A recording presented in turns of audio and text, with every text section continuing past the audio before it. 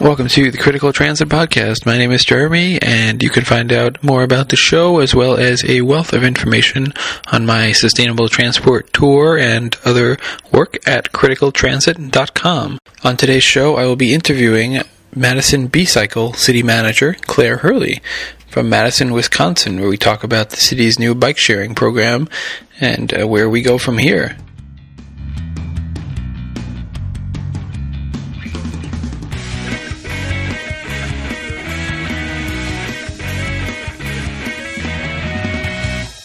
Madison is a very nice city. I spent about a week there and had a lot of fun riding bikes around, and the public transit system is very good. As you can see on the last show, I interviewed the Madison Metro Transit Marketing Director, so I should check that out. That's a really great show.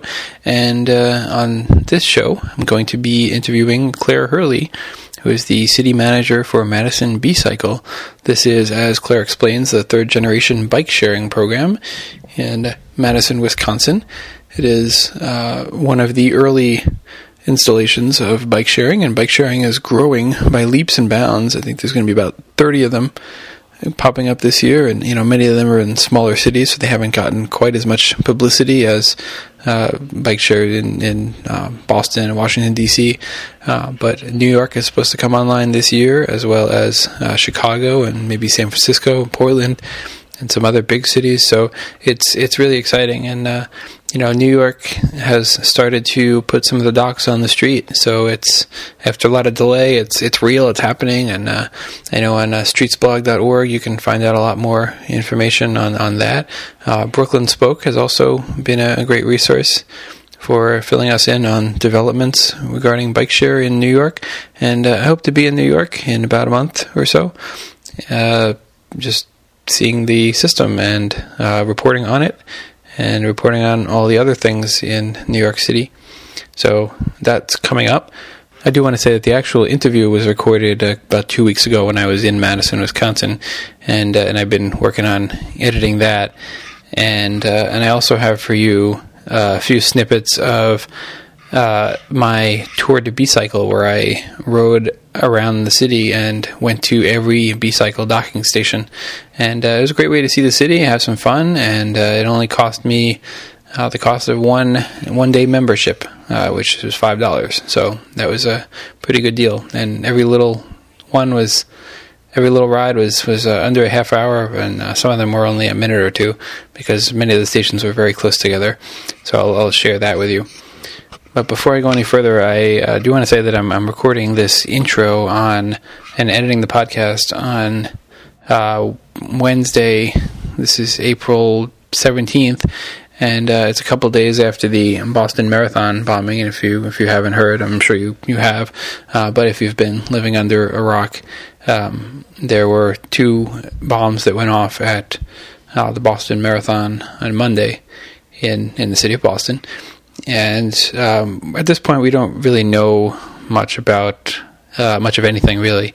We know that they were bombs, and there was intentional harm, but we don't know who did it, which is a little weird, because usually for a terrorist act, usually you would want to claim responsibility so that you can make your demands known. That's kind of the point of terrorism. But in any case, I do want to say that I really hope that we are not going to further militarize our cities, because that really doesn't help anything.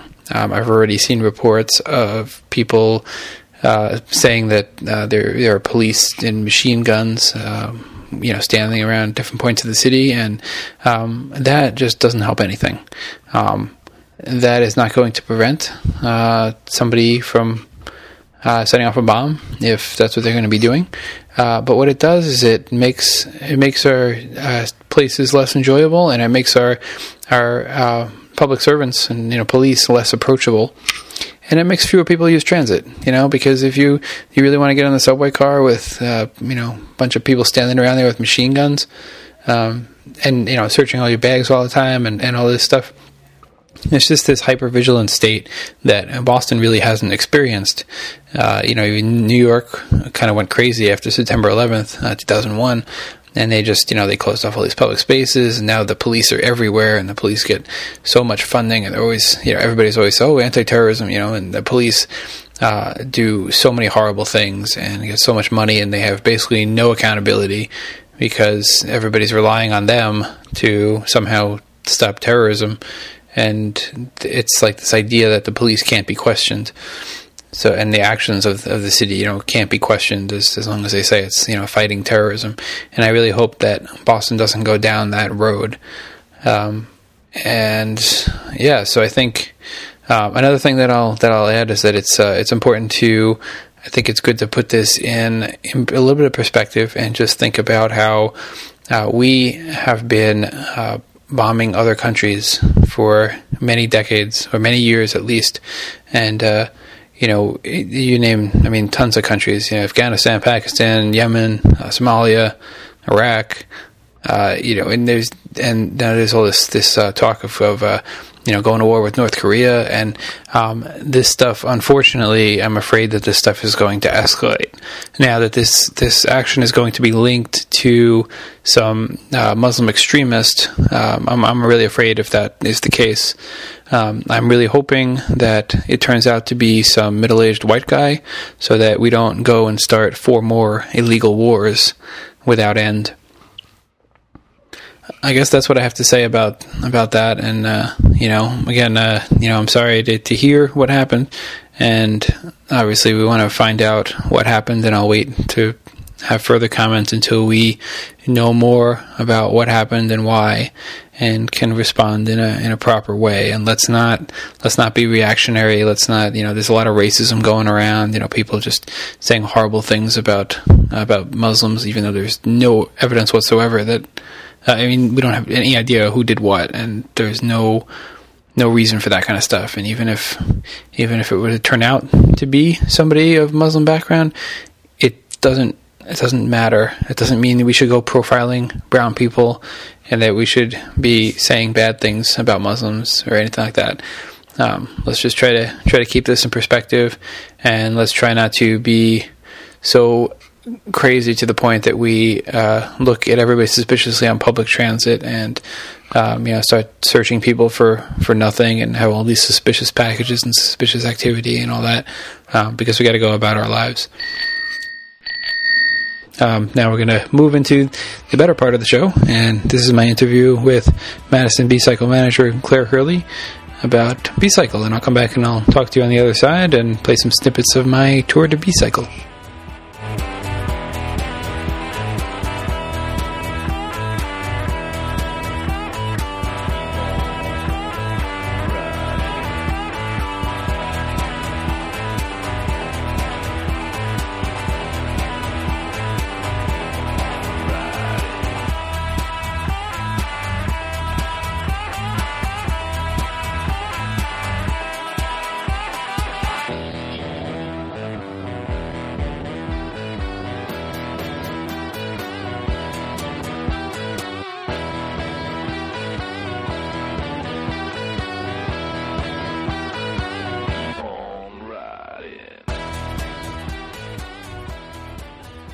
I'm here in the Madison B-Cycle office, the outskirts of Madison, Wisconsin, with Claire Hurley, who is the Madison City Manager for B-Cycle, the wonderful bike sharing program that's over here. Hi, Claire. Hi. Thanks for doing this. This is great. Anytime. Excellent. So I thought maybe we could just go back to sort of the beginning and just talk about, maybe for people who aren't familiar with bike sharing, just maybe we could talk about just what it is, and then we can get into Madison. Sure.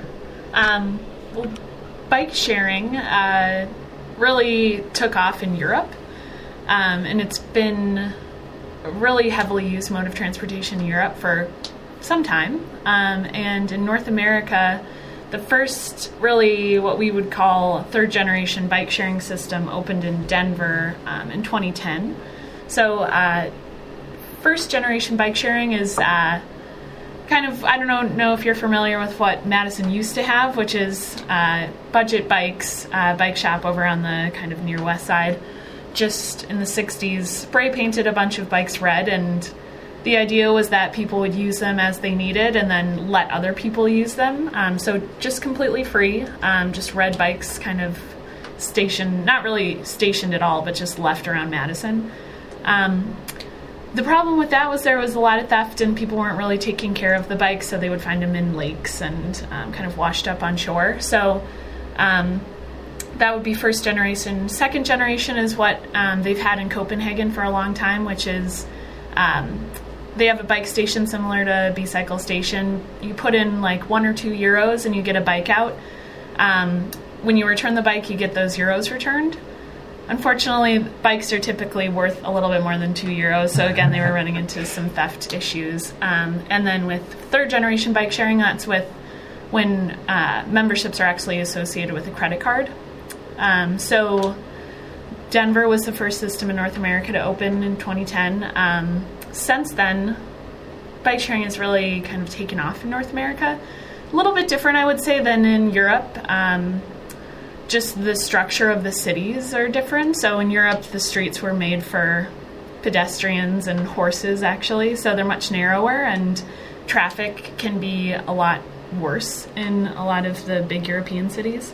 So, you know, a little bit different than in the United States, where all of our cities, well, most of them were built for cars. So a lot wider streets, easier to take a car. So bike sharing is steadily growing, and people are seeing the value of bike sharing and using bike as public transit. So I think kind of in years to come, we'll see a lot more cities getting into bike share and having that as an option for public transit. Yeah, and it's a great option. It's a lot of people really see it as, they think of it more as biking, and it's like, oh well, I already have a bike, I don't really need it. But I mean, it's I guess the way to think about it is it's more of a different transportation option. That's sort of like, true. Yeah. We've got a lot of people that, because in Madison, it's very bike-centric. We've got a lot of bike commuters in the summer especially, and then even in the winter when it's below freezing, we have a huge amount of bike commuters. So the question that we sometimes get is, gosh, you know, I love it. I think it's a great thing, but I wouldn't use it because I already have my own bike. And we've found through surveying that most of our members actually have their own bikes, but bike sharing and B-Cycle is available for when you're downtown and you didn't bring your bike. When you need to make quick trips that are, you know, you don't want to take your car and you don't want to, maybe you don't have your bike with you, or you just don't want to take the chance of parking it downtown and having someone steal something off of it. So we get a lot of that in Madison, and we actually saw, in 2011, our members taking the survey really mentioned that the reason that they were taking a bike out, or the reason they made the trip, was kind of a novelty trip. It was just, gosh, I want to see what this is about. Whereas in 2012, we really saw the rise of the commuter. And people were using B-Cycle as an alternative to taking their own bike, to taking their own car, to taking a bus. So I would say that it's a real supplement to the public transit system in Madison. You know, you can always take a bus or you can take a taxi, but now with B-Cycle, you have the ability to take a bike. And you actually don't have to rely on anyone else, because it'll always be there and it'll always be where you want, and then you can drop it off, and when you don't need it, you don't have to worry about it. Yeah, and that's the great thing about it, is you can just make an instant trip, right? I mean, just walk up, put your credit card in, and then you have a bike, basically. Yep, not waiting for the bus. You know, you're not, once you pay the membership fee, you don't have to worry about dealing with money or exchanging money at all. So really just made to be convenient and simple. And the great thing about it too is that you can really make your own route, whereas with the bus you're on a fixed route typically. With a cab you're kind of at the mercy of the driver wherever he wants to go. So with bike sharing, if you know some kind of scenic routes that you'd prefer to take on your trip, you can go that way, or you can go, you know, the fastest way possible. But kind of that make your own public transit route is really exciting. Yeah, I've been having a great time here in Madison. I mean, it's a pretty small city, and everything is within easy biking distance, and it seems to be very bike friendly. Like, even it's a really interesting geography in Madison. You get the isthmus here in the middle, which I'm still I'm still learning how to say. Yeah. But it's it's like a half a mile wide, right? So everything goes north-south, and it's very easy to get. So it makes it really easy to get around. It's like when you can walk for a lot of trips, but then you also have the bike option. It's just kind of that perfect multimodal. Have you seen any data on whether people are giving up cars because of B-Cycle? Well, in 2012, about 40% of trips taken via B-Cycle replaced a car trip. So, pretty good.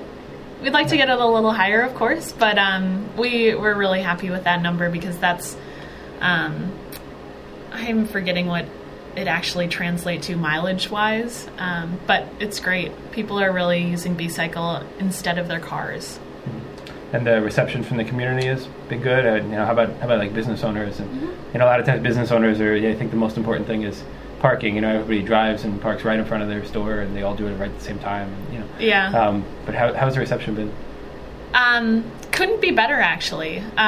We put the stations in 2011, and we worked with the city of Madison, which helped us with an expedited permitting process. We were on a pretty tight time frame, so they were really helpful in introducing us to business owners where we were going to be putting stations down and talking to them. The thing about Madison and the Isthmus, as you mentioned, is just there's a lack of parking. So State Street, for example, is one of the busiest shopping streets that people come and visit downtown Madison. And you can't park on State Street at all. You have to park in a ramp or kind of in some of the surrounding streets. So having B-Cycle and a B-Cycle rack nearby to their business is great for them because it's parking. People in Madison are just very receptive to the bicycling culture, and they see the great bicycling infrastructure that we have. So even when people are visiting and they maybe don't have a bike with them, they're just extra likely to kind of hop on one. And then we've also, over the past 2 years, had a lot of requests from businesses wanting B-Cycle stations near or on their property. So that has not been a hurdle for us at all. They've been really, really embracing of the whole bike share notion. And I think, even before there was bike share, there was just a lack of really personal bike parking in downtown Madison. If you are to come and visit in July or June, it's harder to find a bike parking spot than it is a car parking spot. So B-Cycle, bike sharing, really helps with that because there's a certain amount of bikes and then there's a certain amount of bike parking spots. But it's just people sharing, so you don't have to worry about someone else's personal bike or where to lock your personal bike because you can park it right in the station and there's room for you. Mm-hmm. Yeah, it's that guaranteed spot and no theft and all that. And yep. There's a lot of great bike infrastructure around here. I noticed that there's bike paths pretty much all over and almost all the way through the Isthmus. Yep. And and then bike lanes in other places, and I guess that probably helps. One of the things we talked about in Boston and in DC when I rode their bike share systems was that as you get more people on bikes, people, first is the people who bike everywhere and they just want to try it, and then eventually you get those people who, wouldn't really bike before and then they try it. And, yep. And it's sort of, in DC they talk about it as generating a lot of sales of people's own bikes once they get used to it, and also the politics. That people become more aware of the needs of bicyclists because there are more bicyclists, and it causes a change in the political scene. Mm-hmm. Is that something that you found as well? Oh yeah, definitely. We've got a lot of leaders in Madison, both business leaders and then also political leaders that are just very in tune with kind of alternative transportation. You noticed, and you mentioned the Isthmus, and there's just there's really two main streets that you can go on the Isthmus, but we just can't have that many cars in downtown Madison because you mentioned it's only a half a mile wide, so there's just not that much room. So in Madison, we're really lucky to have that support, and it was here already, I would say. So we've got, at the city of Madison, there's just an engineer that focuses just completely on bicycling and pedestrian design.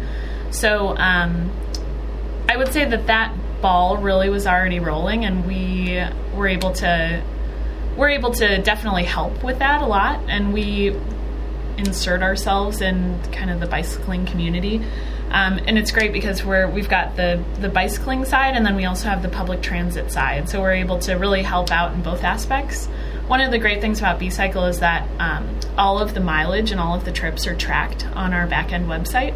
So one thing we're able to do is share that data with the city, kind of show where people are going and show, well, gosh, it looks like there's a lot of people coming through this intersection, but there's a lack of awareness here. There's been, a couple accidents with bikes. What can we do to make this safer? So putting in a bike box or putting in, a separated bike lane or a counterflow bike lane. So we can share our data, which is something that you can't do as much with personal bikes because there's no tracking on those. You can put in bike counters and that sort of thing. But just the time and kind of commitment that it takes to do a study like that is pretty significant. So we're just on a day-to-day, hourly basis just able to track that sort of thing. So it's really helpful, and it's really kind of exciting to see because Madison, I would say, really has a strong dedication to biking and improving bike infrastructure. And we already have really a great network of bike paths, bike lanes, bike boxes.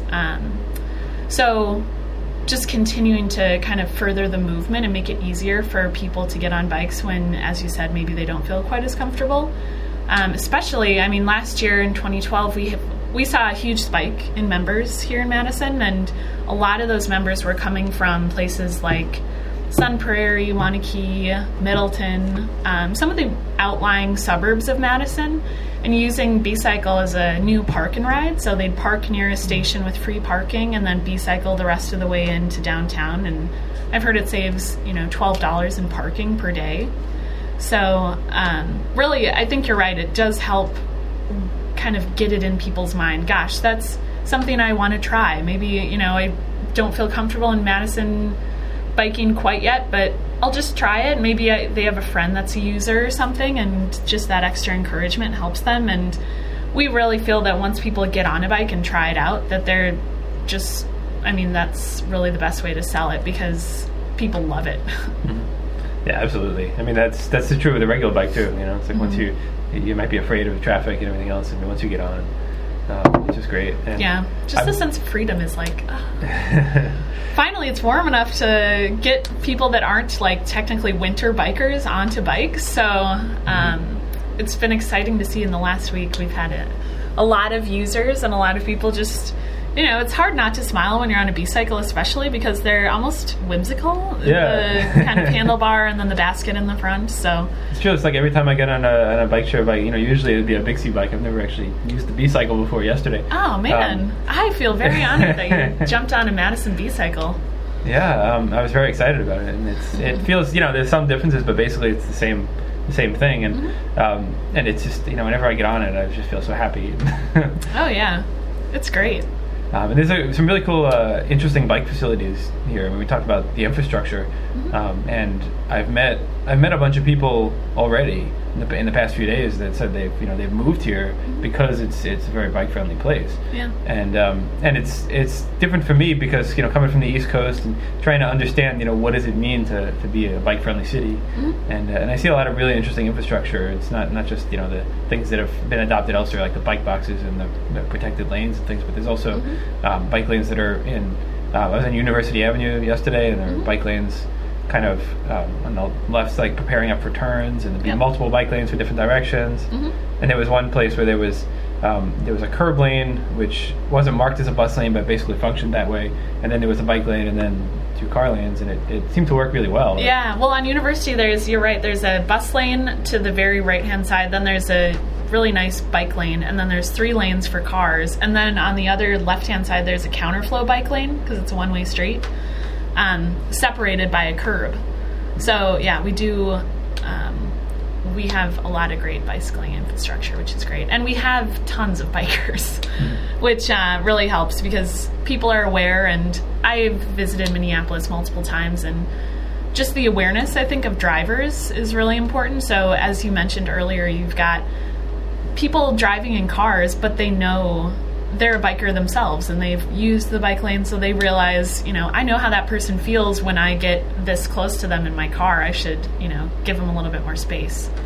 So it's just the mindset and kind of getting people thinking about it and used to riding, I think, is very important. Awesome.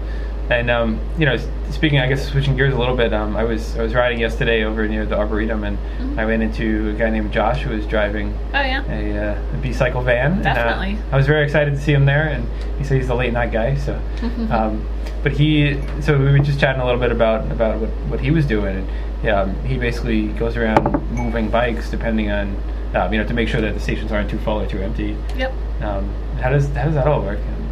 Well, so I mentioned our data tracking on our back-end website. We track trips. We're also able to really get a snapshot and overview of what's going on with stations. So if a station is on the verge of getting empty or on the verge of getting full, what we do is proactively move bikes around. So we call it balancing, making sure that the system is at a good balance. We have about 200 bikes in the system right now, and we have about 500 docks, which are places where you put a bike in a station. So it's always, we find that a good ratio is 2 docks for every 1 bike, and that way the system isn't oversaturated with bikes, so we're not going to have a lot of full stations. We're going to keep that, half and half ratio of bikes versus open docks, so people can kind of come and go as they please. Mm-hmm. Has that been a persistent problem in any particular locations? No, we've done a lot of things to kind of make sure that doesn't become a problem. So in stations that are really busy, we've either expanded them to accommodate the extra use, or we put a station really close to it, so it's not an inconvenience for someone to walk a bike to or ride a bike to the next station and just walk back to where they were originally headed. And there's also a function on the kiosk itself where if you were to walk up to a station and it was full of bikes and you were looking for a place to dock your own bike, you can visit the station kiosk and it'll have additional options. One of the options is Station Full. You'll click on that and it'll give you a list of the closest stations and the number of available bike docks, and it'll give you a 15-minute credit to get your bike to that station. So I would say that that doesn't happen very often because Josh, we have 2 techs that are constantly monitoring the system and making sure everything's balanced. So we don't let a station be full or empty for longer than an hour, and usually it's a lot less than that. Our usage is such that if you come to a full station or you come to an empty station, likely if you wait a minute or 2, someone else is going to pull a bike out or bring a bike back for you to use. So it doesn't happen too often where a bike station is full or empty. We do have the occasional kind of event where something is going on and, like a concert or something at the Memorial Union. In those sorts of cases, we keep an eye on kind of the event calendar and just make sure that we're aware of what's going on. For example, football games. We have a small station, I would say it's 10 or 11 docks, right outside the football stadium at UW-Madison.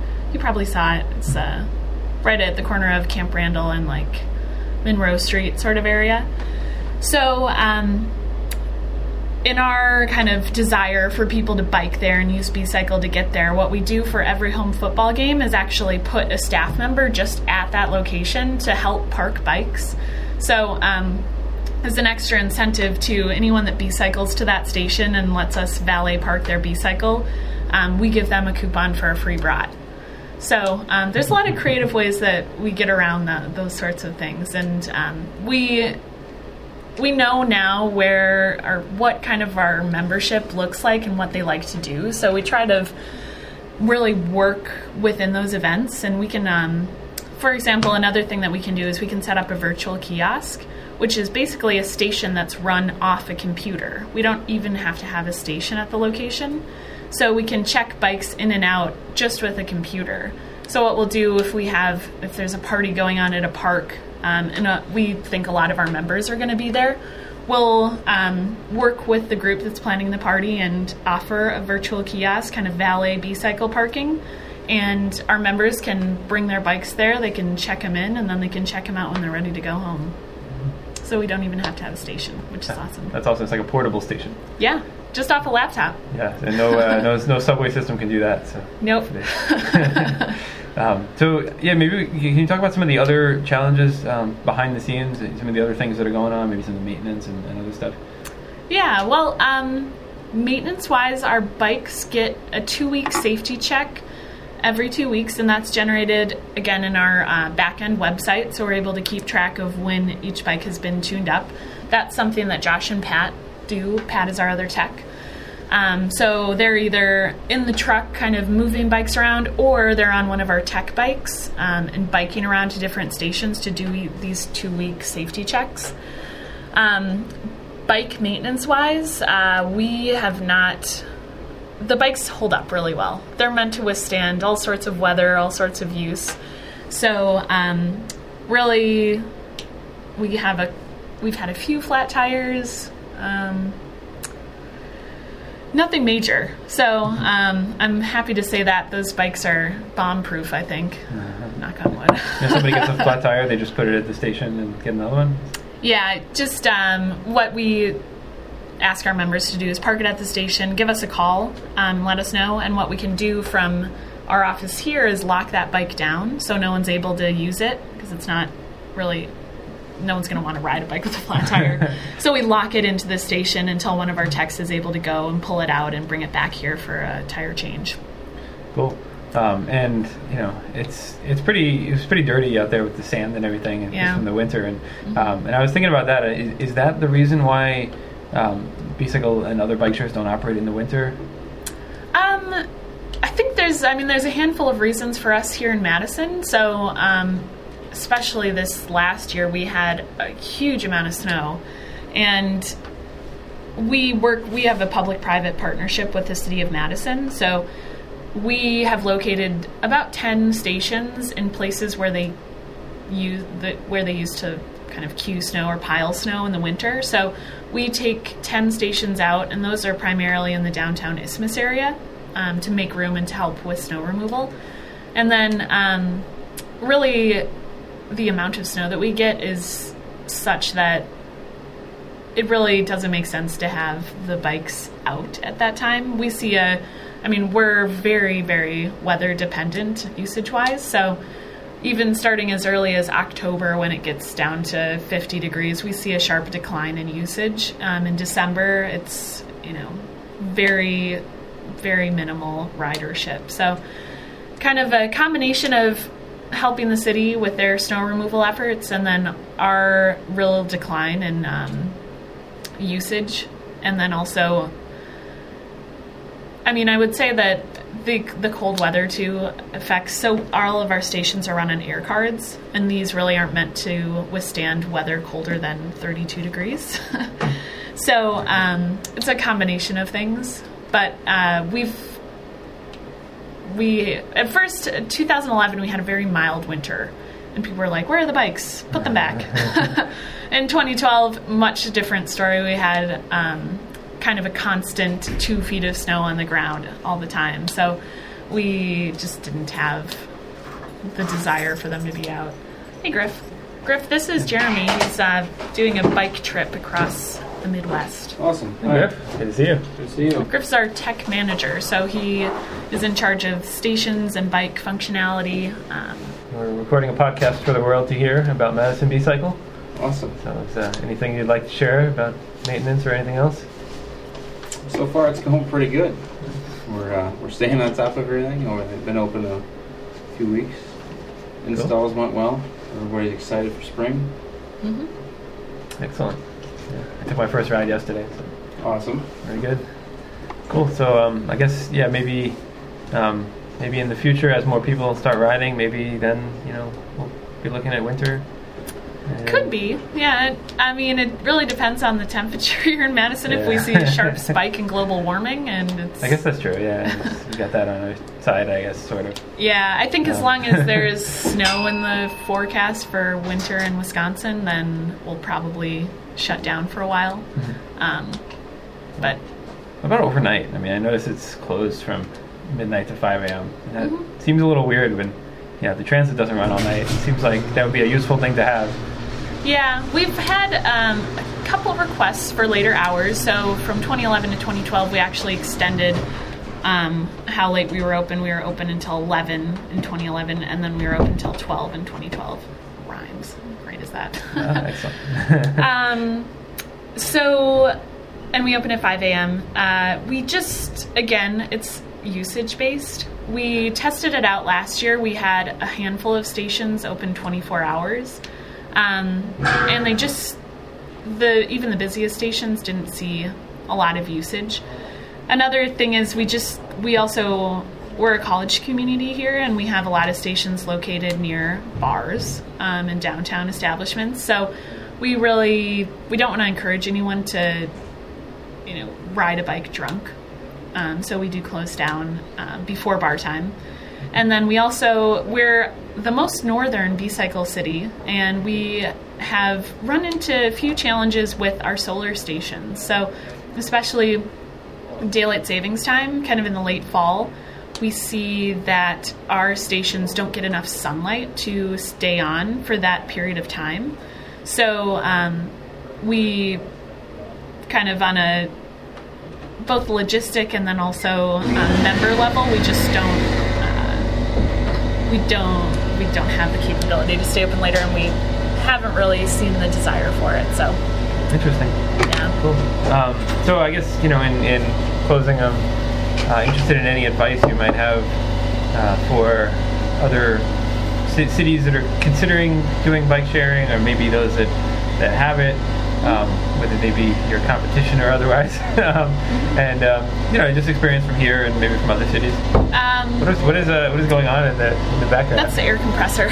Okay. Quick way to fill up tires.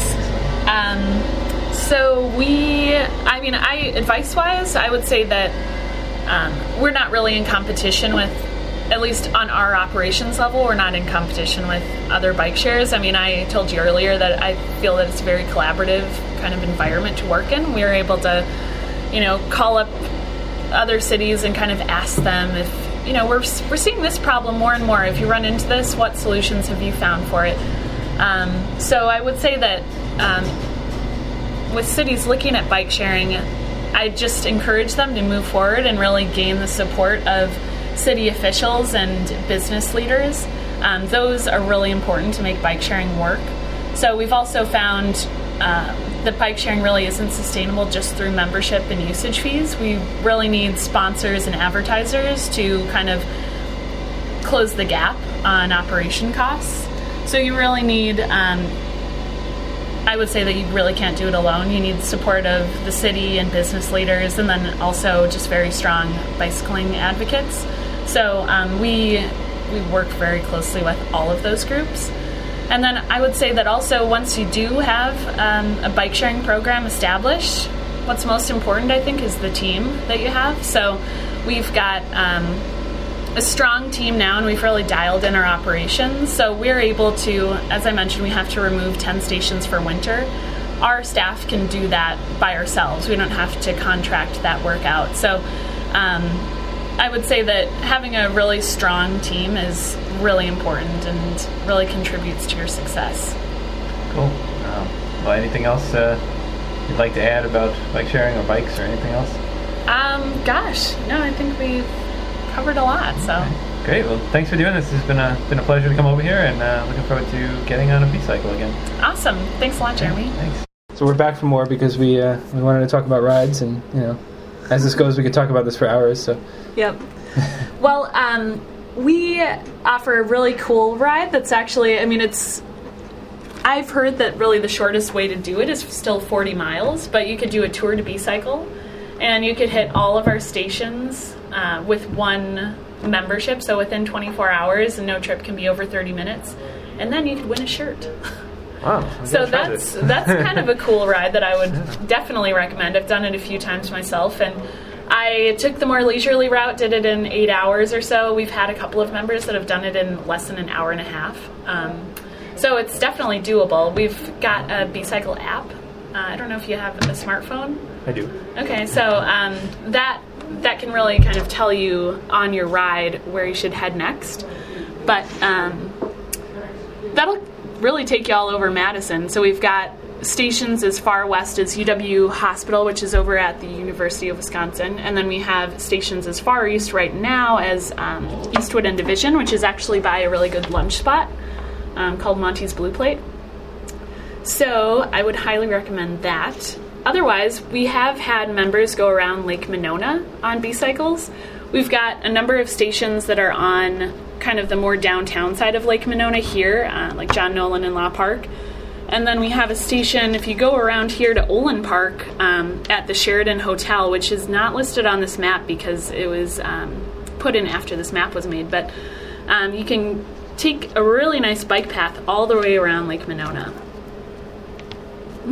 Right in there. Put it on the map there? Yeah. Excellent. Yeah, it's cool. That's actually, I'm looking at the map here, and these stations are kind of, I mean, they're fairly close together considering, compared to bike shares in bigger cities, or anything in bigger cities. It's just a smaller city, so that actually would be doable and much easier than the transit subway challenge that we talked about, and I talked about it a couple episodes back. We chatted with the guy named Adam who was traveling. He was taking transit subway systems in London, New York, and Chicago, and trying to do it as fast as possible to get every station. Yeah. So this would be a whole lot easier and less time consuming. Yeah, and we do, there's some great break spots along the way if you do a tour to B-Cycle. So I'd highly recommend a lot of the local businesses that are surrounding the stations. They're all about tour to B-Cycles too. They've had a lot of people stop in and kind of tweet about their experience. So density-wise, stations were not quite as dense as somewhere like DC or like Minneapolis Nice Ride. They have stations on almost every corner, I feel like, when I'm up there using it.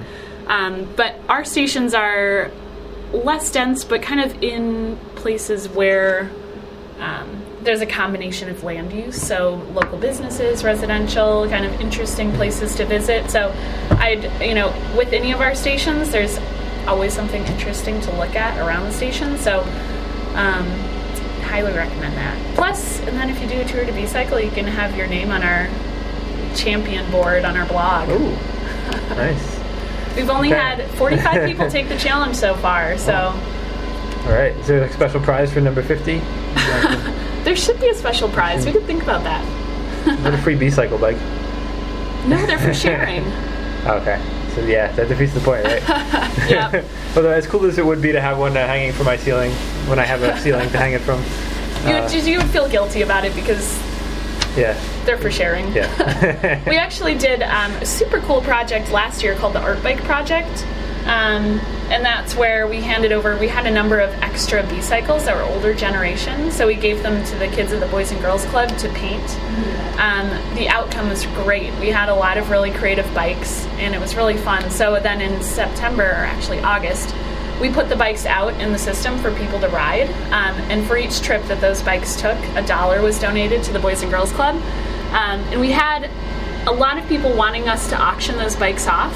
But I think the real idea behind Bike Share is that the bikes are not available to the highest bidder. They're available for everyone, and they're a public transit system. So we ended up not auctioning the bikes off, but we did raise quite a bit of money for the Boys and Girls Club, which was great. Excellent. Cool. Yeah. All right. So, well, thanks again, and we'll wrap up for good this time. Sounds good.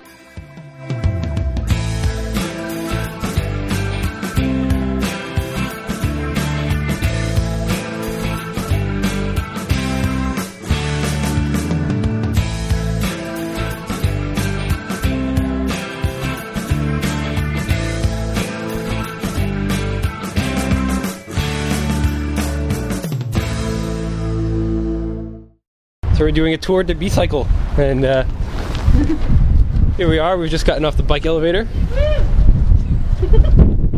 That's Becky behind me. It's fun. This bike is it's a little awkward to get used to for the first 5 seconds, but once you get used to it, it's pretty comfortable, and it's kind of fun. I always have a smile on my face when I'm riding the B-Share bike. It's hard to get annoyed even about trying to find the stations, and it's got a step-through frame, and It's got fenders, generator lights, and so they're always on whenever you're riding. It's got an internal hub with 3 gears. It's got a little basket in front. So I got this idea the other day. I was talking to Claire from B-Cycle, and she suggested that we do the tour to B-Cycle, and apparently about 45 people have done it so far. So we're looking for the next docking station. It should be right up here at Wilson and Martin Luther King.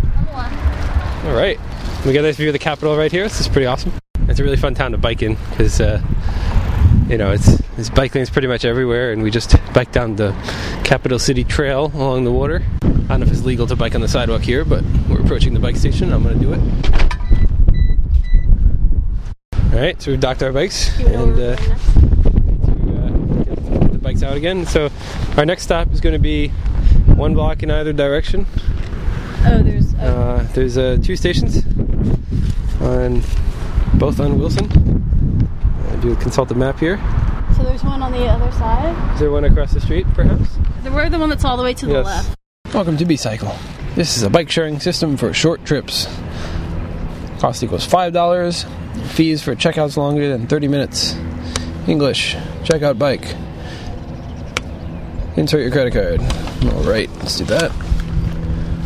And choose dock. This is number 4. The bike has been unlocked. And here I go.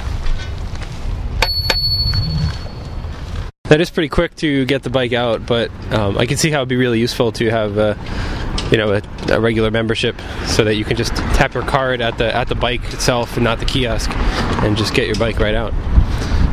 And my seat has come loose. My seat has come loose. It's swiveling. I'm turning. This isn't good. But we've reached the next dock. You can pick a different one. Yeah, I could always get another bike, right? Because we're at the dock. Let's see, that's number 3. This one doesn't do it. Alright. We'll get this bike then. In the bike share in Boston and DC, there is a button on the dock that you can push if there's a problem. And it's just a little red button if you need a repair, and the dock will make the bike unavailable. But I don't see such a thing over here. Maybe they count as one or something. Possibly. Alright. Maybe that's 3. This is 3. Okay. I think that's 3. So we're going to go to 4. Right, we're going to go 4. Maybe over on that side. Or do you want to just loop the Capitol? Sure, let's go there. So that's Mifflin. Okay. Well, Becky is way ahead, and I have dropped the map and my audio recorder, so hopefully you can still hear this. I'm catching up. And there's not yet a bike station right in front of the Capitol, so but the good news is that means we don't have to go up the hill, because it's pretty much the only hill in town. We see the dock station, and there is a balancing van. Here is Josh. How's it going? How's it going? Not bad. We're doing a B-Cycle tour. Oh yeah? Yes. Hitting on the station? Yes. How's it going so far? Pretty good, except I had to ditch my bike because the seat wouldn't stay. Which one was that? Do you remember? That was over at bike 194 over at JFK and Wilson. I think the middle, or I forget which station, either the middle one or the south one. I'll be going to both of those next, actually. All right, good. I turned the seat around so you could see it. Oh, perfect. 194? Yes. Make a little note of that. Say a few words about what you're doing here. Of course. Sure. So this is Josh. What I'm up to today? Yeah. What do you? Well, my biggest priority with the weekends is to make sure that no station gets empty or full, and make sure they're all up and running. And then problems like you had with the seat posts, I'll go take care of that so that can be out of the way as soon as possible. On top of that, we're also redoing our pricing decals, which is kind of a one-time thing, but that's a big priority for this week in particular. So just I'll remove that one and get all of the sticker residue off and put a nice new sticker on, something that looks a little bit cleaner. Excellent. This is the first time I'm riding a bike share with a helmet, so usually I just don't have it because I'm just not carrying it at the moment. But today I have the helmet, and the advantage is I have a nice mirror on the side of my helmet. So we're going to take a right here on Mifflin, which is says do not enter except bikes, which is awesome. A lot of nice bike infrastructure in Madison, and one of the things I see here is a lot of places where bikes are allowed, or sometimes bikes and buses where cars are not allowed. And here there's a is a two-way street with parking on one side, and one side is reserved for bikes. It's about a maybe 7 or 8 foot wide bike lane. Alright, I don't know where this station is. Maybe it doesn't exist. So far it's been just under half an hour since we started, and it's going well so far. It's kind of a comfy bike, getting used to it. I haven't been on a bike share bike in a while, and it's very similar to the Bixie bikes that you find in Washington, and Boston, Minneapolis, among other places. And it's kind of fun, actually. I have a great time on it. And I'm enjoying it. And then we take a ride on State Street here. This is a pedestrian mall with open to buses, bicycles, pedestrians, and non-motorized vehicles only. And there you hear number 4 bus going by. It's a pretty cool little area. It's kind of rare for a city of this size to have a busway downtown.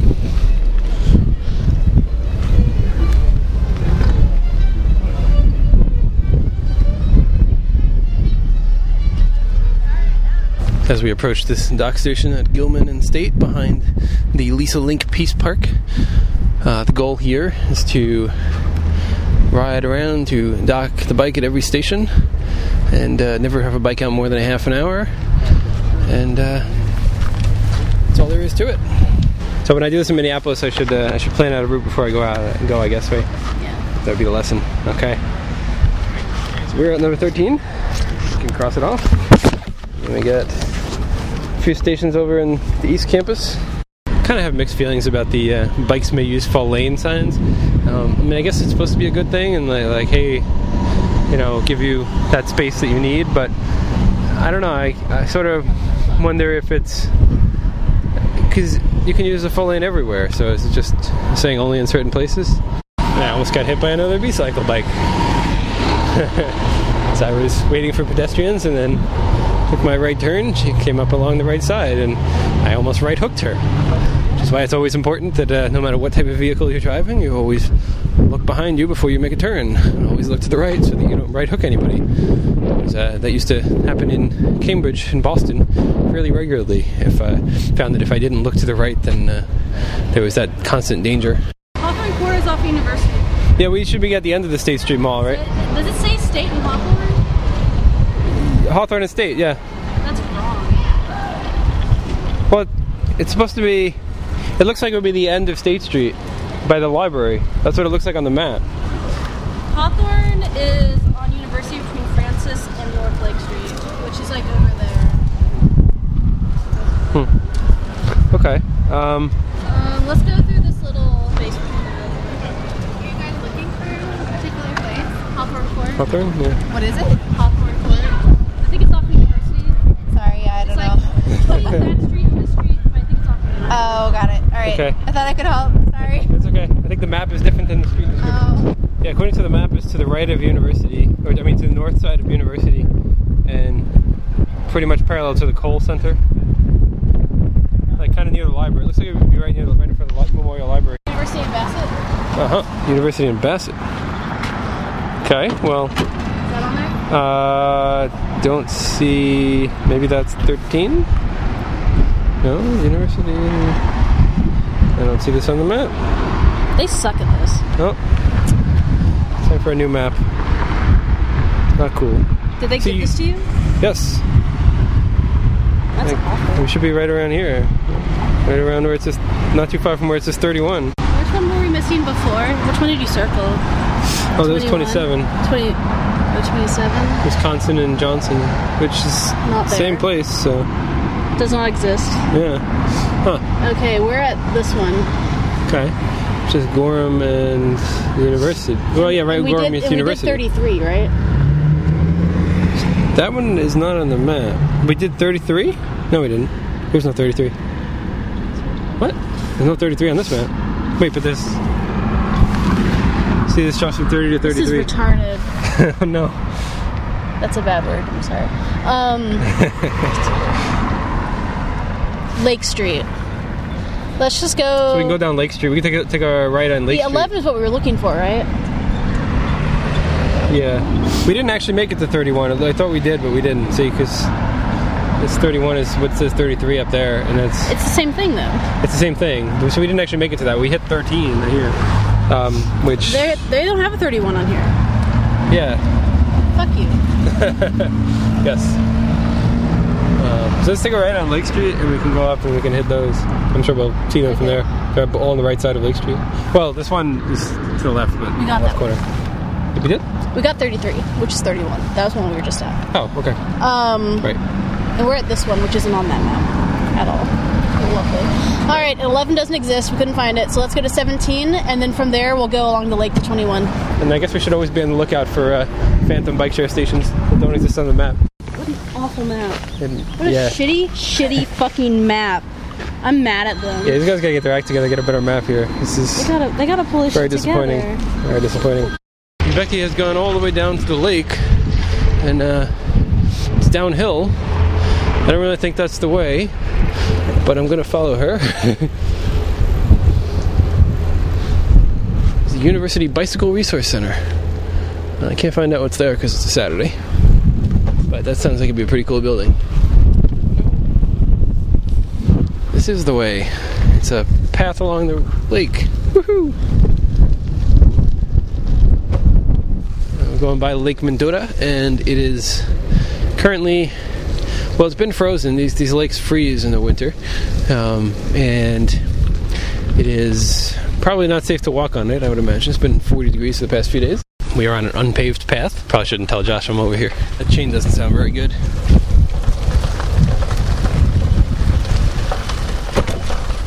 It's a nice day so far. Beautiful. It's probably about almost 50 degrees right now, Fahrenheit. And I saw in the weather forecast it was supposed to rain today, but so far it has held off. And right now it's probably about 3 o'clock. Of course, if it does rain, then the beautiful thing about being on a B-cycle bike is you can just park it and hop on a bus or seek some shelter or whatever. But because we're doing a tour to B-cycle, we're probably going to be going in the rain anyway. Yeah, there's a bunch of dirty bikes here. I'm going to keep the same bike in case I get it dirty again. Becky's changing. Got a water break. Somebody taped a little map onto the kiosk, which suggests to me that there's been some navigational issues. I gave him the finger, that's why he beeped at me. So now we have... Do we want to go down here? I guess we want to go down here towards 32. That's all the way down. It's kind of an outlier. it is. Okay. Let's go to 8, Camp Randall Stadium. And then we'll do 30, Okay. 32, and then we'll cut over. Oh, to cool. 24. Yeah, there's a right on. Excellent. You know where you're going to get over there? Mm-hmm. Okay. I'll just follow you then. So I'm glad I came with you because I don't have to do that much navigating. I'm back on bike number 253, and I'm not going to tell Josh that this is the bike that I'm riding because it's really dirty, although I've seen some other dirty ones, I guess, so maybe I shouldn't feel bad. But this is the thing about the bike share, is that you don't have to do any maintenance. And if anything goes wrong, you just put it in the dock and get another one. We've just taken a right onto the Southwest Commuter Bike Path. Nice day, everyone out on bikes. And there's a lot of kids, not only on the bike path, but even on the bike lanes in the streets. There's some kids riding around the Capitol. And yeah, it's great when you got a place where people feel safe bringing their kids out of the street. Where I'm from, that doesn't happen. And it's great because the earlier kids get out, the more comfortable they feel. You know, they say with foreign languages, you know, you learn it younger and you do it better. So I think the same thing applies to bikes. I feel like there should be a little clock on the bike just in case you need to know if you still have time left. You mind riding on the road? I'm fine riding in the road. Yes, it might be the first street I've used in a while without a bike lane. But because I come from the East Coast, I know how to deal with that. If I grew up here, I might not know how to ride in the street. This is currently going at the fastest speed of the bike, as far as I can tell. Well, there was no bike lane for 2 blocks, and now there's a bike lane again, so take that, New York. Did we miss that one? No, that's the one that we're... Wait, what? No, that's the one... Oh, we hit that, didn't we? I think I have to go. I think we might have to skip it then. Yeah. Okay. They should give you a short trying. Yeah, right. We should give you. Well, you can pick it up some other time. Yeah. You're almost done. I mean, we almost did them all. So. One of the gears wanted to do it. So. Yeah. Cool. I'm gonna see if I can find this one now. Thanks for joining me. This was great, and I'm glad you hopefully had fun. Yeah. So Becky has just left me here at in front of St. Mary's Hospital as I try without her to find the station at Mills and the lake. And I think we just came off of Mills, so I'm going to turn around, take a left turn, and I'm going to get going here. Looks like after I find this station, which hopefully is at one of the hospital entrances, which would make a lot of sense, I find this station, and then I could use a break. That's the best thing about the bike share, really, is that you don't have the bike that you're carrying around with you. You know, I have my own bike, and it's great. You know, I can take my own bike with me wherever I go. But the thing is, sometimes you want to just lock it and forget about it, and or maybe you want to lock it up and just take the bus. So you don't have to worry about it, and that's the greatest thing. So I'm on Erin Street, which I think is close to Mills. There is not a bike share station at this hospital here. The rain is starting to pick up a little bit now, and I'm hoping that I can get back to the Isthmus before it starts really raining, and I can get myself a break at a coffee shop or something. Here's the bike share station. Wingar Drive and Mills. It's the intersection of Wingar Drive and Wingar Drive. Awesome. We've gotten probably most of the bike stations so far. I would say we've gotten at least 2/3, maybe even 3/4 so far. And there goes a cab with a bike rack on the back. That's something I've never seen before. Talk about a bike-friendly place. You know, if you got a good bike network and a good bike share program, and you got a good bus system, and well, there's your other bailout option. If all else fails, you might need a cab, and if you can just throw your bike on the back, that's something I've never heard of. I've known a lot of people who have had to call for a cab when they get stuck with their bike in the middle of nowhere, and the problem is often the bike doesn't fit. They have to take it apart. It's a whole big mess.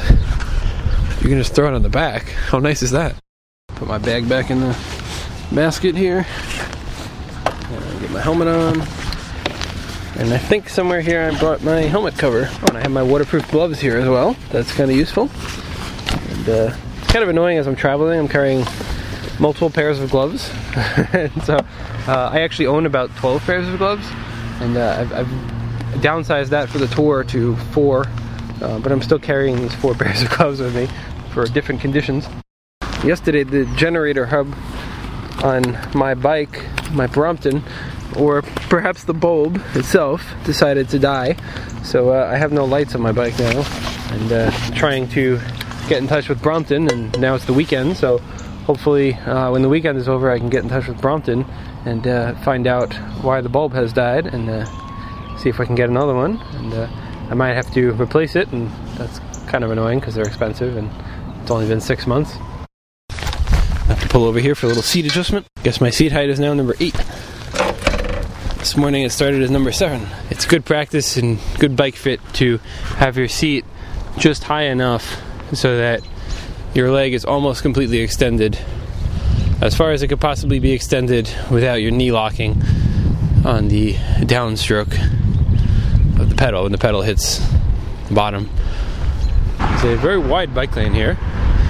It says see some sharrows and the diamond sign, which indicates a restricted lane, and there's a big sign that says bike lane, but no markings on the pavement. And it kind of makes me think, you know, I've seen a handful of these restricted lane signs, which means that some of these facilities are really old.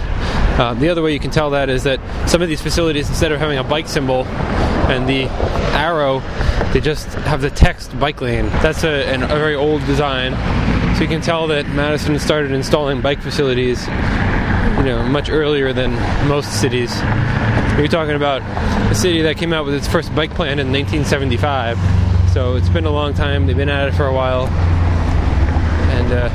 And the restricted lane marking is really interesting because that's something that historically has been used for bus lanes and carpool lanes. It just means that the lane has some kind of restriction that not everybody can use it. This is a strangely placed station because it's right at the intersection of the bike path, but there's no access to the bike path because the bike path is in an overpass. And so you have to go down a block in either direction, I guess, to get on the bike path. And so it's a little weird that the bike station is not like kind of on the bike path, but I don't know. I guess there's no destinations right here, so it might not be the best place for a station anyway. There's a big apartment building here, so maybe that's what is generating all the trips. They collect a lot of data, and so they can figure out who's using them or what types of trips are being made on them, and so adjust them. I think that's part of the reason we've been having so much trouble with the maps today, is that the stations have been moved from the original locations, and that's great that you can move them, but there is a predictability element there. It's like just like with transit, is even though you might be changing something for the better, whenever you do change it, that always makes things difficult for a lot of people, and just changes things. So maybe you don't use it that often, but when you do, you want to know where it is and how to use it. I can't tell what kind of lights are on this bike, but they definitely generator lights, and they look. They both have the headlight and the taillight both have a stand light, which means that they're on even when the bike is stopped. So the noise that you're hearing is the spring, which is attached from the fork to the bottom of what would be the down tube to, I guess, prevent the wheel from turning too far, I guess. I don't know, it is easy to turn the wheel too far on this bike, and it's very sensitive to motion, especially with the basket in the front. It's very easy to tip over. I'm in that awkward situation right now where I'm riding in the left lane, even though there's a bike lane on the right side, because I want to make my left turn. And normally at this point, cars would be honking at me, but cars seem to be just moving over to the right and leaving me alone, which is awesome.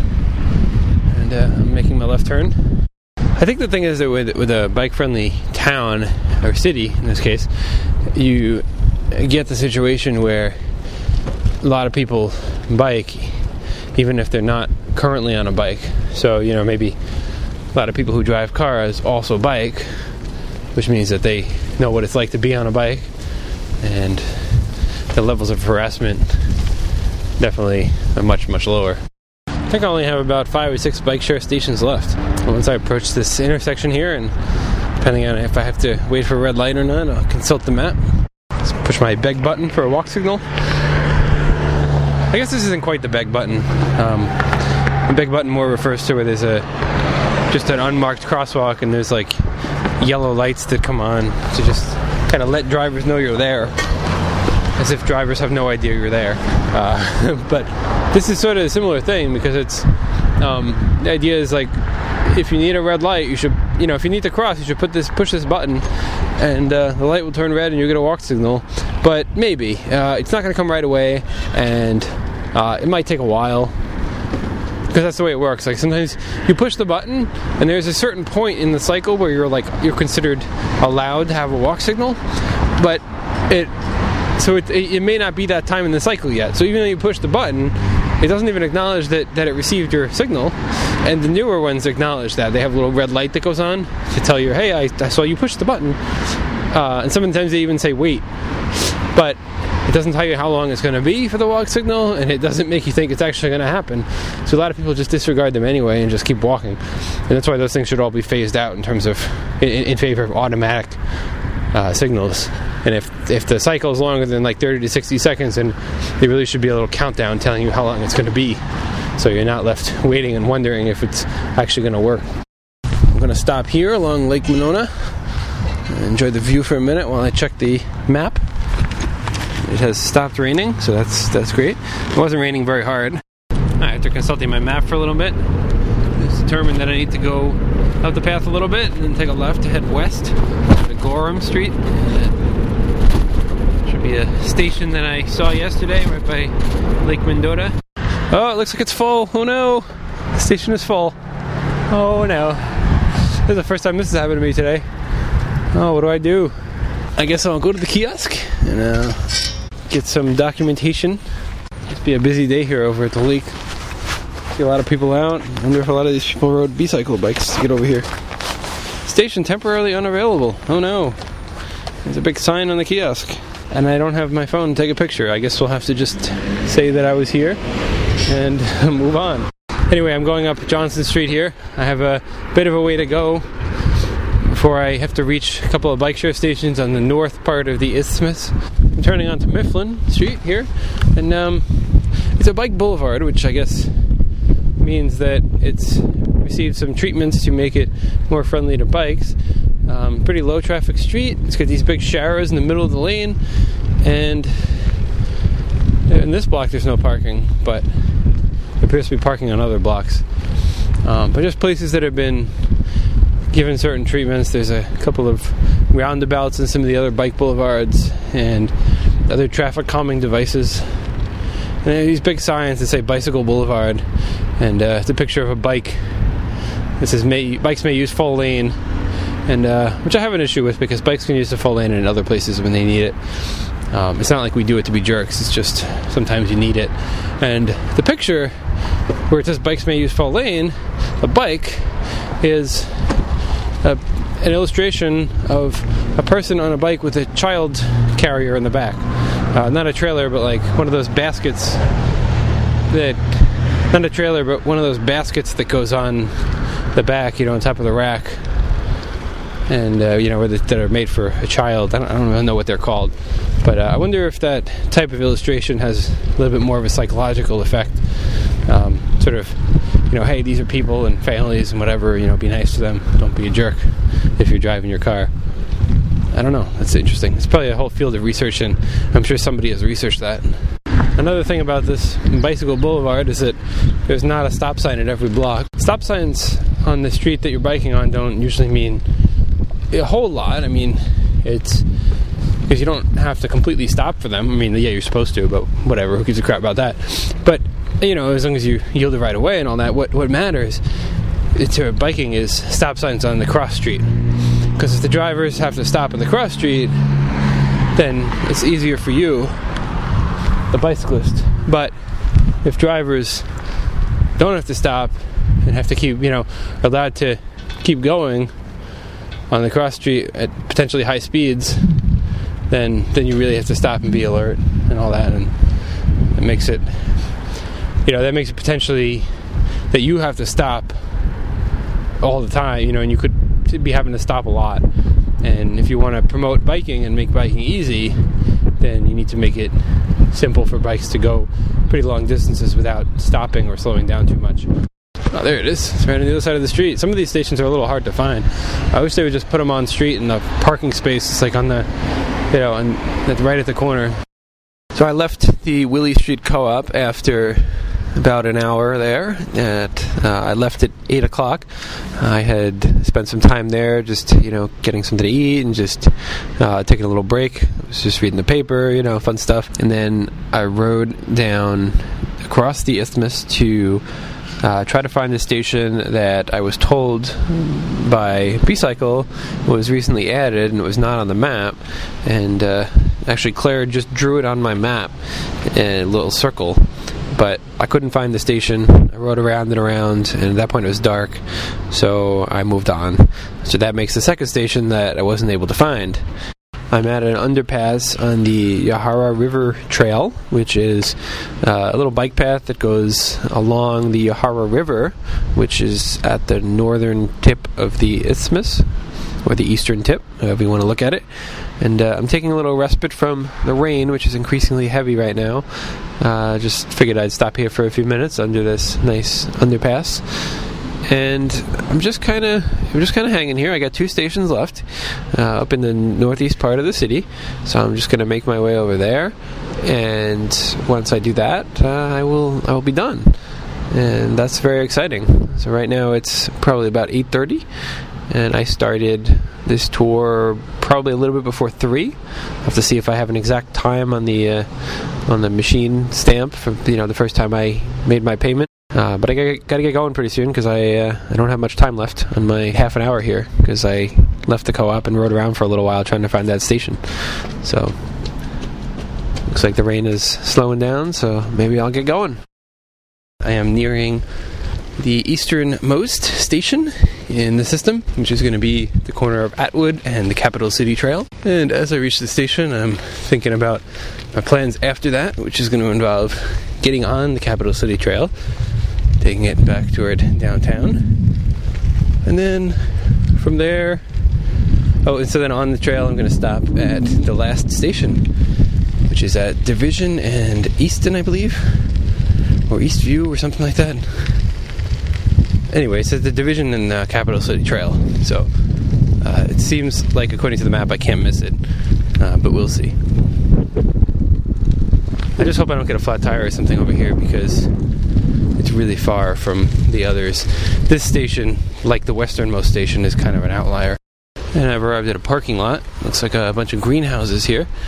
And I don't know if this is where the bike path is, but it might be through this parking lot. So we're gonna see if that's the case. If not, I'm a little lost. Nope, I don't see anything. Alright, well, I don't want to trudge through some mud, so I'm gonna go back around. Lots of bumps. Oh dear. I feel like I'm in the country. What happened? Oh, there's a railroad crossing. I wonder if this is where I need to go.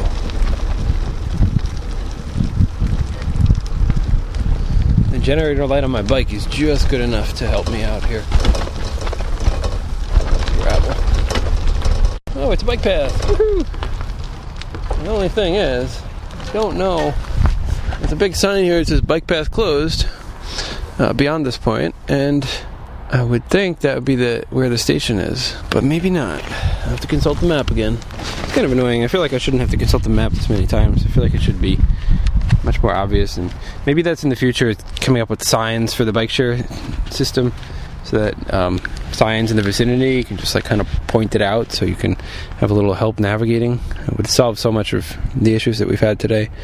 Okay, this bike share station is not actually on the Capitol Path, so I went the wrong way. Well, after a little bit of riding and confusion, I see that this place with the greenhouses is the Ulrich Botanical Garden, which means that is probably where the bike share station is. Turn in the driveway. Oh, Jesus. Oh, natural reaction to a pothole. Sorry. There's a big serious potholes here. So there must be a bike share station around here somewhere. So this would be station number 22. It says Observatory Drive at UW Hospital. That's the wrong one. That's 21. This map is wrong. The numbers are wrong. Okay, well, somebody needs to work on this map, because it's wrong on multiple counts. Well, this is frustrating.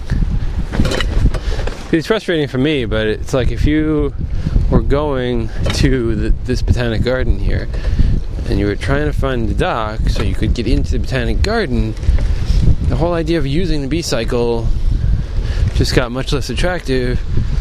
Or if you're trying to find the station so that you can begin a trip, you might say, fuck it, I'm not even going to bother. I'm probably going over half an hour now. Let's go inside, see if I can ask for help. Hey, do you know if there's a bike sharing station around? I feel like there should be one right over here and I didn't see it. I'm not sure if it's put in yet, but what you would do is go in the parking lot and follow it around the corner, and there should be one. Like on the other side of the building? Yeah, but I'm not sure if they put the one in here yet. Okay, because they put the other ones, and all the other ones are out. So. Oh, okay. Well, then, yeah. Then it should be, okay. I haven't been over there in a while. All right. So. Well, thanks, man. Appreciate it. All right. I didn't find it. Well, let's mark that down as a third missing station. Pretty high percentage of missing stations. There are only 30 stations, and that means that 10% of them are not easily found by the person who desires to find them. Woo! Made it. This is the end.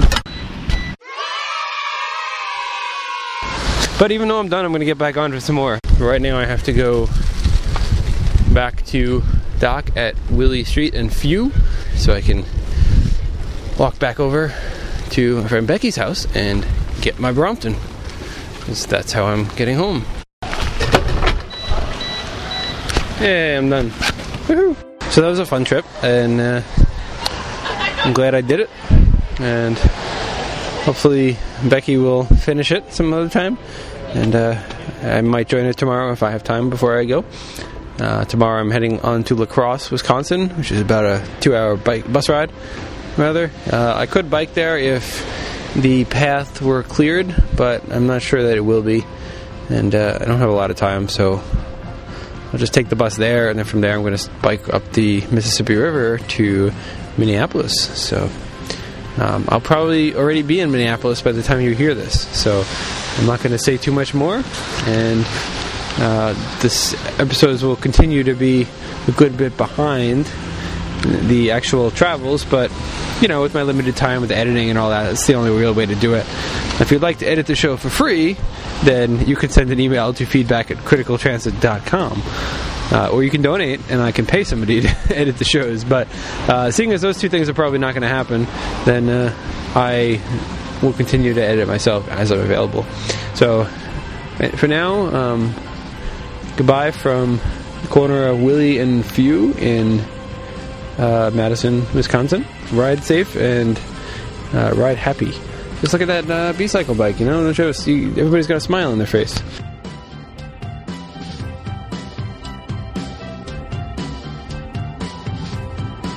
That's it for today from Madison, Wisconsin. Thank you so much for listening, and I hope you enjoyed that. And if you did, then you will be excited to hear my upcoming interview with Nice Ride Minnesota in hopefully about a week. That's going to be either episode 32 or 33. Before that, I'm going to have some interviews from La Crosse, Wisconsin, and also talk about my time in Winona, Minnesota. And so I'm looking forward to that, and looking forward to some more exciting time here in Minneapolis, riding all the great bike trails and great Metro Transit service. I have an interview coming up with Metro Transit. In the meantime, you can go to criticaltransit.com to find out more and read the blog. And follow me on Twitter at Critical Transit and on Facebook at Critical Transit. Send me your comments, suggestions, ideas for future show topics and guests to feedback@criticaltransit.com. And spread the word, tell all your friends, leave a review on iTunes and other places, and do what you can to spread the message. And if you find this content useful, please consider going to criticaltransit.com and making a donation to support the show. And also click through some of the advertisements that I just put up to try to bring in some revenue to help support the cost of the show. It is not cheap to do, so anything that you can do is greatly appreciated. Thank you again for all of your support, and I will talk to you in the very, very near future.